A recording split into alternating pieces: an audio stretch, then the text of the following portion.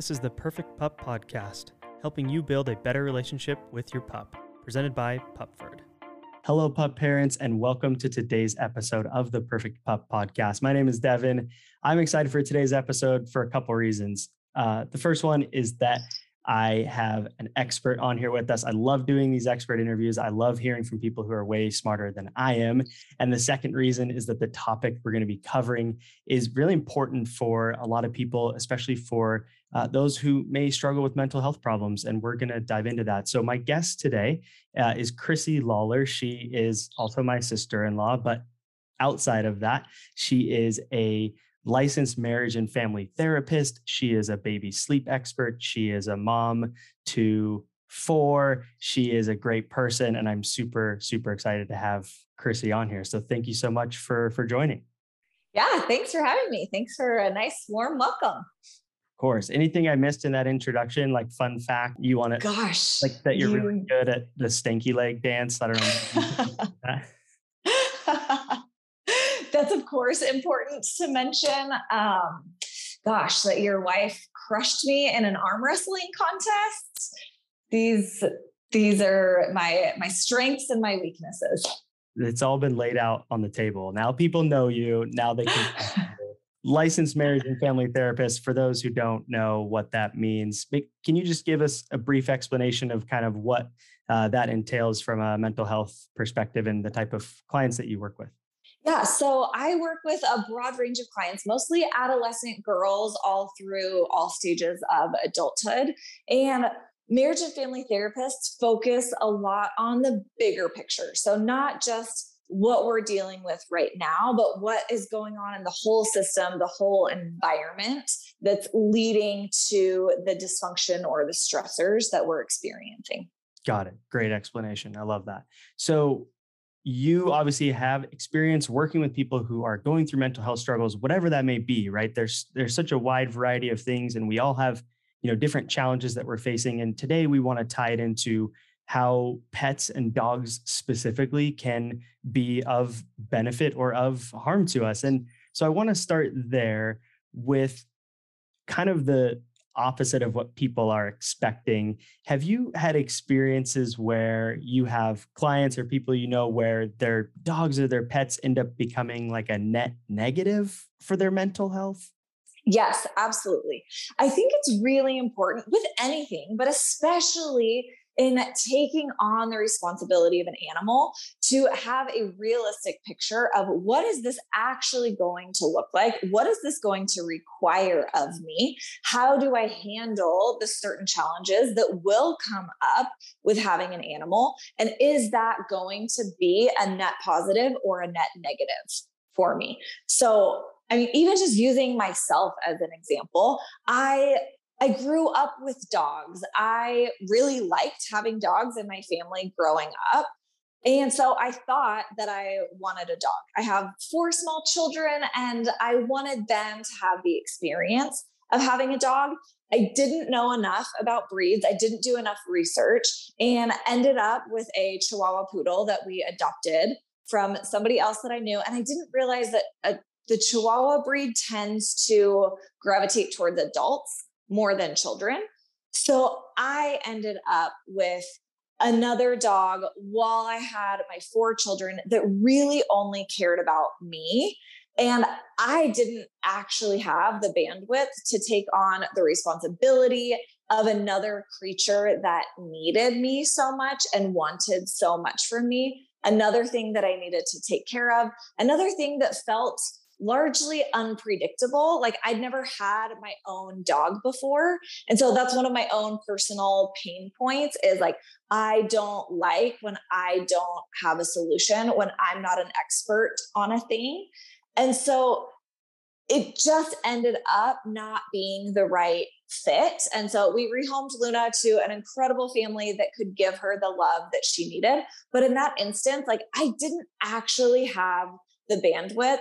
I should have been more realistic with myself and my strengths and my limitations and the actual requirements of having a pet in our home that is going to be part of our family. And it wasn't actually the right fit. And I think a lot of people make a similar mistake that, like, oh my gosh, a dog's going to be so much fun.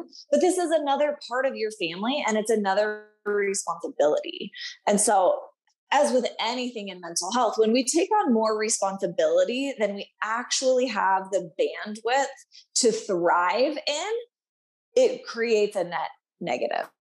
Yeah, I thank you for sharing that personal example. And like you said, I think in a lot of instances, the people that we have commenting in our communities and sending us emails that are going through really stressful times with their dog, sometimes it is just the lack of like the dog to human compatibility, whether it's breed, whether it's age, whether it's activity levels. And so I think that is so important to bring up, that wherever you're at in your experience with dogs and either wanting to get a dog or having a dog, the breed of dog that you get can be really, really important with how you connect to each other. So I want to ask a follow-up question on that, because, you mentioned that you have 4 girls and you wanted to give them the experience of having a dog.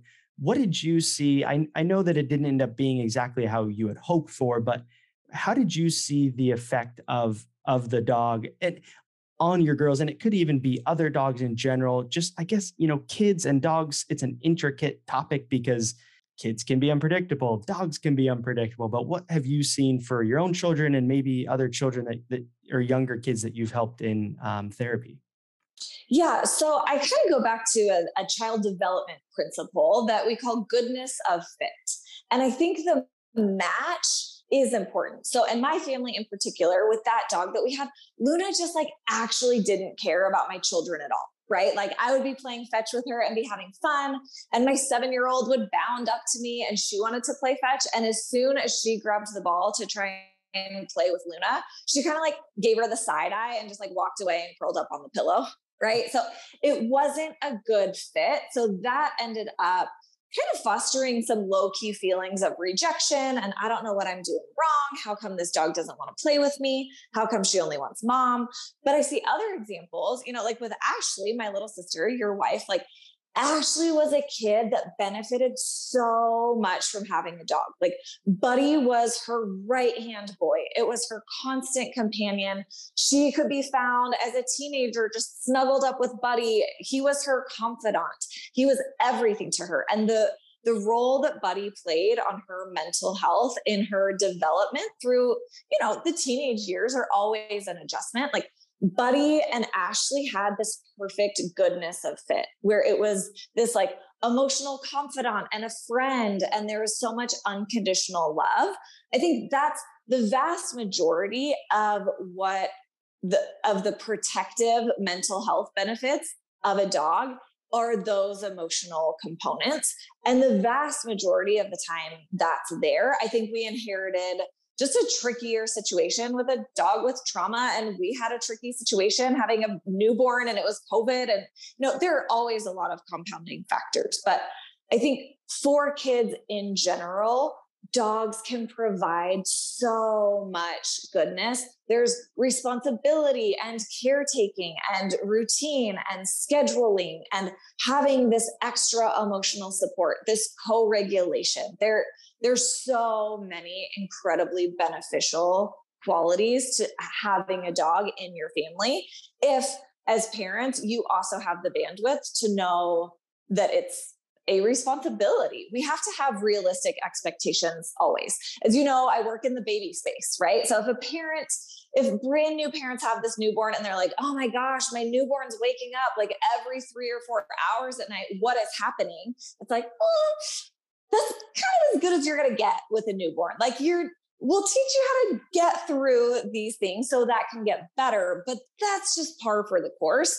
And we need to have realistic expectations so that reality isn't distressing for us and we can roll with the punches. So again, goodness of fit makes the puppy to human relationship really be able to thrive well.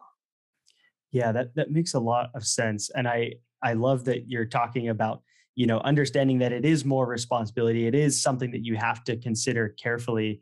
So on that note, there's so much research out there from like a clinical perspective, as well as anecdotally and just experiences that people have had where dogs improve their mental health. But I do always wonder, and I don't know if there's an exact answer for this, but do you find that it's the responsibility of, let's say specifically someone who is dealing with depression, is it the responsibility of having to say, I have to get up and take care of my dog and give them the things that they need that can help kind of bolster their mental health? Or is it more, do you think it's just the dog to human connection, having a companion? I don't know. What's your take on that? Responsibility versus just dogs are good for our souls? I think honestly, the answer is all of the above. I kind of think about, this is silly, but I go back in my mind to one of those Harry Potter books. I can't even remember it exactly, but like there's this room that becomes whatever he needs it to be when he needs it to be. And I think that's kind of how it is. Or like I used to work in a drug treatment center, and I would say treatment issues come up in treatment. What you will get out of this place is exactly what you need it to be if you do the work. So I think for people with depression that have a really hard time getting out of bed, sometimes it is the responsibility of having a creature that's relying on you. And you have a reason to get out of bed. You have something that's relying on you. You have a reason to have a routine. You have a reason to get out in fresh air and sunshine and get movement. All of those things are incredibly protective for our mental health. And for some people, that's where the benefit of having a dog comes from.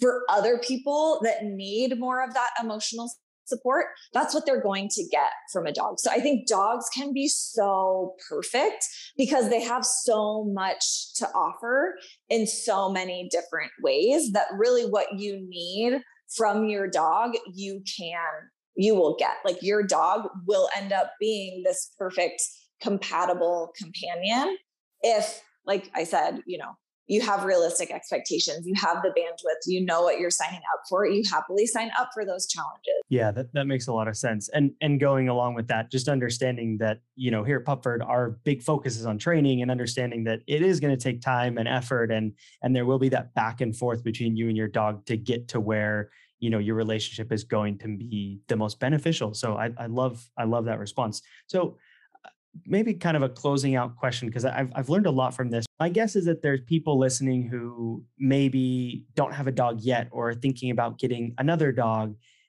I know we talked about the human to dog fit and whether it's, the right breed and those types of things. But from a strictly mental health perspective, what other pieces of advice do you have for people who maybe are dealing with depression or anxiety? What recommendations do you have for them when considering getting a dog? And if they do decide to go that path, like things they can do to set themselves up to make sure that it is going to be that net positive, like we've been talking about? Mm-hmm. I think be a critical consumer of information. I always tell my clients, poll your people. Like ask good questions to people that you trust. Talk to different dog owners that have different kinds of breeds. Figure out what the right fit for you is going to be. In the grand scheme of things, I think way more often than not, getting a dog is a good mental health choice. I think far and away, the pros outweigh the cons. As long as you've done some research, you have realistic expectations, all those things that we talked about. But it's so good for our mental health to have this unconditional love, have some responsibility, have a reason to get out in fresh air and sunshine and get movement or exercise, to have a little bit of this accountability and this emotional support companion. Having a dog really, if you have realistic expectations and you actually have the bandwidth to thrive in that responsibility, it challenges you in all of the ways that you need to be challenged, and it fulfills you and supports you in all of the ways that you need to be fulfilled and supported. So I think go in with eyes wide open and know that we all need resources, right? So like you're not going at it alone. You can find dog sitters and dog trainers and courses like yours, and you can thrive with a dog if you allow yourself to get access to the right resources. Yeah, I think that's a great point. I'm a firm believer in working on our mental health and doing things that we can do to improve our lives. So outside of the dog side of things, what would you recommend for people who are maybe going through mental health challenges and are looking for, resources or things to improve their lives outside of, hey, I might get a dog?